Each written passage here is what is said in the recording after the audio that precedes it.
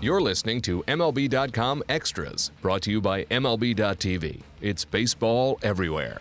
It is Thursday, November 16th, and we're talking Tigers baseball today with our good friend, Jason Beck, Tigers reporter for MLB.com. Jason, thanks for joining us today, and the place I want to start is with a kind of a Tigers icon, I think, despite him, still playing and a lot of years left in the tank, we hope.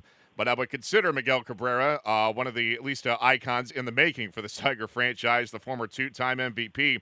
But Cabrera obviously did not have an MVP caliber season in 2017, had those back issues, which I think kind of sprung up in spring training and never really left. So talk about, what he's doing differently this offseason in terms of training.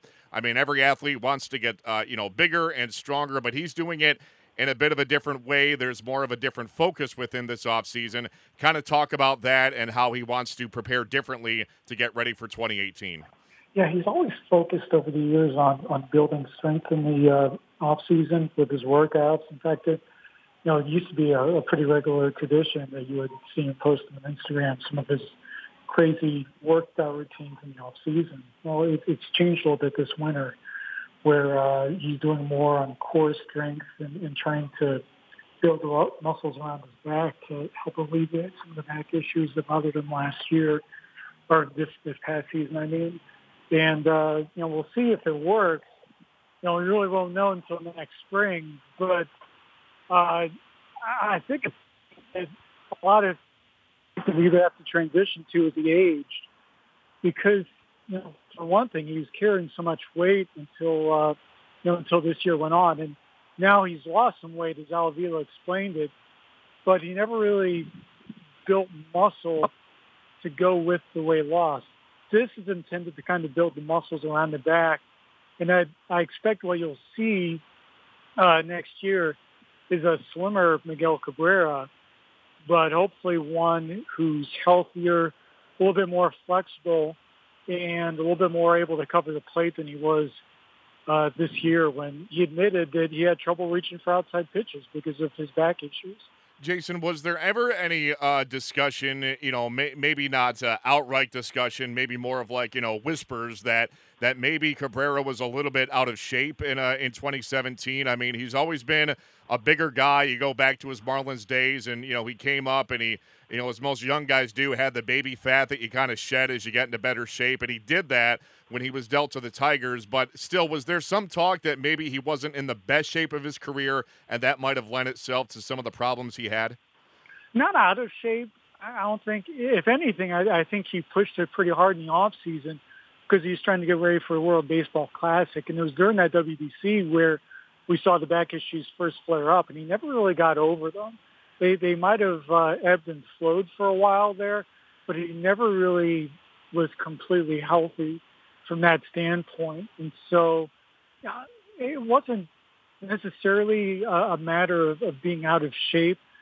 I think what a lot of us have anticipated was that at some point that weight that he's been able to carry over the years was going to have to drop a little bit, just because of a natural function of age where, that back is a harder time handling. I've seen it with players over the years before, players of that body frame as they age. Dmitry Young went through something similar. He had to go through a pretty dramatic weight loss as he aged into his 30s.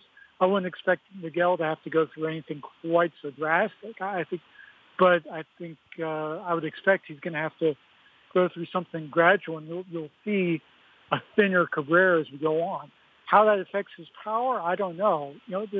That body frame was a reason for, a portion of that power, and one reason why we were able to see seemingly effortless swings send balls out to the opposite field. So there might be a transition there. Yeah, I agree. I mean, he's at that age where most athletes are definitely at a crossroads. He's 35 now, and that's, it comes a point where you can't be, the big, bulky guy you maybe were at 25. You have to focus more, as he's doing, on the core strength and slimming down and getting a little more lean. And if he can do that, hopefully it lends itself to better health for Cabrera in 2018. Well, Jason, when the smoke clears, Miguel could very well be the only elder statesman, if you will, left on this rebuilding Tigers squad, as a lot of chatter in recent days at the GM's meetings in Orlando regarding the possibility of a trade for Ian Kinsler, the longtime second baseman. On that front, what are you hearing in terms of teams that may be interested, teams that could partner up with the Tigers for any potential deal involving Kinsler at some point this offseason?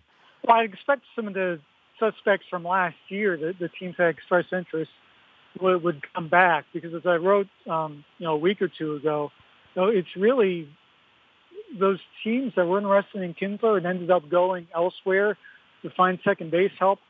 Those guys that got the help at second base are free agents now. The Brewers went through that with Neil Walker. The Angels, who were reported as contemplating a Kinsler move, they got Brandon Phillips last August. Well, he's on the open market now too. So those two teams are now back looking for help. I think you could add some other clubs potentially into the mix too. People are wondering, could the Red Sox look Kinsler's way as a temporary fill-in? Well, Dustin Pedroia recovers from surgery. And even a team like the Blue Jays, goodness knows, they've had a whole lot of injury issues at second base with Devin Travis's injury issues over the years. It'd be ironic, since Devin Travis was a former Tigers prospect, who they got in that trade for Anthony Gose a few years back. Yeah, it remains to be seen what they do with Ian Kinsler in the offseason. But as you said, there are definitely some teams that would be interested in the veteran services, including the Red Sox was one I didn't think of, given Dustin Pedroia's injury and health issues as he just underwent surgery. Jason, is there a guy right now on the roster that is kind of waiting in the wings to inherit that full-time second base position, or might there be a stopgap solution in the trade market or free agency until one of those youngsters at the lower levels could assume that role for years to come? Well, right now, Dixon Machado is a man without a spot. He was almost like a Rule 5 pick type guy last year, even though he'd come up through the Tigers system. They kept him on the roster because he was out of minor league options, and they didn't want to lose him to another organization because they anticipated at some point either dealing Kinsler or dealing Iglesias, and they wanted to have a heir apparent right there.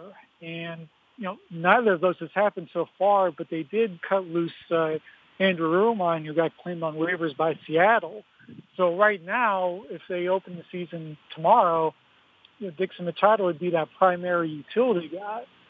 But he's still waiting in the wings in case they trade Kinsler or Iglesias. And if that would happen, he would slide into one of those spots. Now, they did sign former Twins prospect Nico Goodrum to a minor league deal, so he could slide in at second base if they did any additional deals. And beyond that, they had Omar Infante at AAA Toledo last year in case they did a deal involving Kinsler, so they would have somebody who could slide in at second base on the utility role. He's a minor league free agent now, but he would be interested in coming back if the Tigers came looking. Again, he still wants to play, even though he played this season at 35. So it kind of depends on what type of moves they do and how many moves they do, really. Yeah, it would seem that Machado has the inside track, but there's certainly a couple options there. If Kinsler is dealt, that's a big if right now, but certainly time will tell on that front. Jason, coming down the home stretch here, Monday is a pretty significant day for front offices because that's the day that teams need to finalize their 40-man rosters, and that's not insignificant because the guys that you don't protect on the 40-man get exposed to the Rule 5 draft. And given the state of the Tigers franchise right now with so many young guys and being in this rebuilding process, what are some of the tougher decisions that the Tigers are going to have to face when setting their 40-man before Monday's deadline? Well, the good news for them is that they don't have any top prospects who have to be protected yet. So that's more going to come a year from now.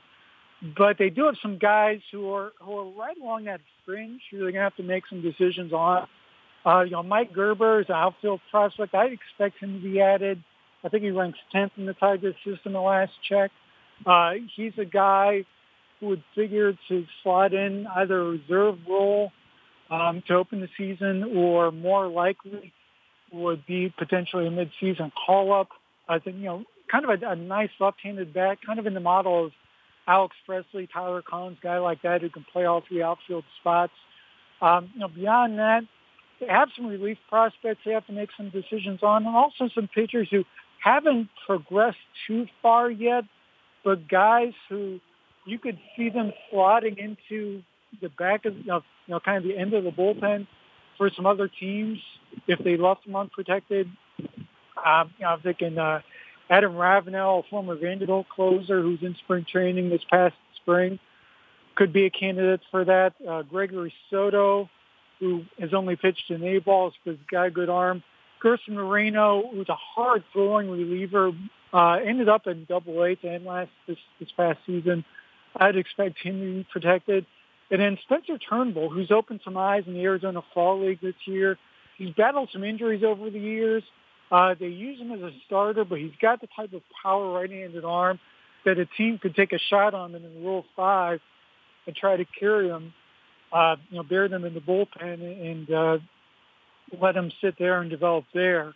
But it's more guys like that the Tigers will be looking at, have to decide on this year.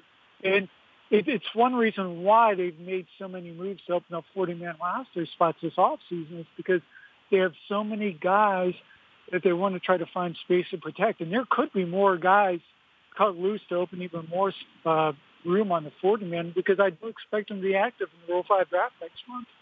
Yeah, and again, the Rule 5 draft is not a small or insignificant thing. A couple of guys that come to mind that have been Rule 5 claims have been Dan Ugla, Delino DeShields, just to name a couple. I believe Justin Bohr, too, from the Marlins was a Rule 5 guy. So there's always some trepidation with the youngsters that you don't protect by putting them on the 40-man. They could turn into a treasure for another team that claims them. So a lot of very interesting decisions on the way, not just for the Tigers, but for the other 29 teams in baseball ahead of Monday's 40-man roster deadline. Jason Beck, a pleasure as always. We thank you for the knowledge and insight, and we'll do it again at this time next week. In the meantime, Matt Waymire signing off for MLB.com Extras, Detroit Tigers.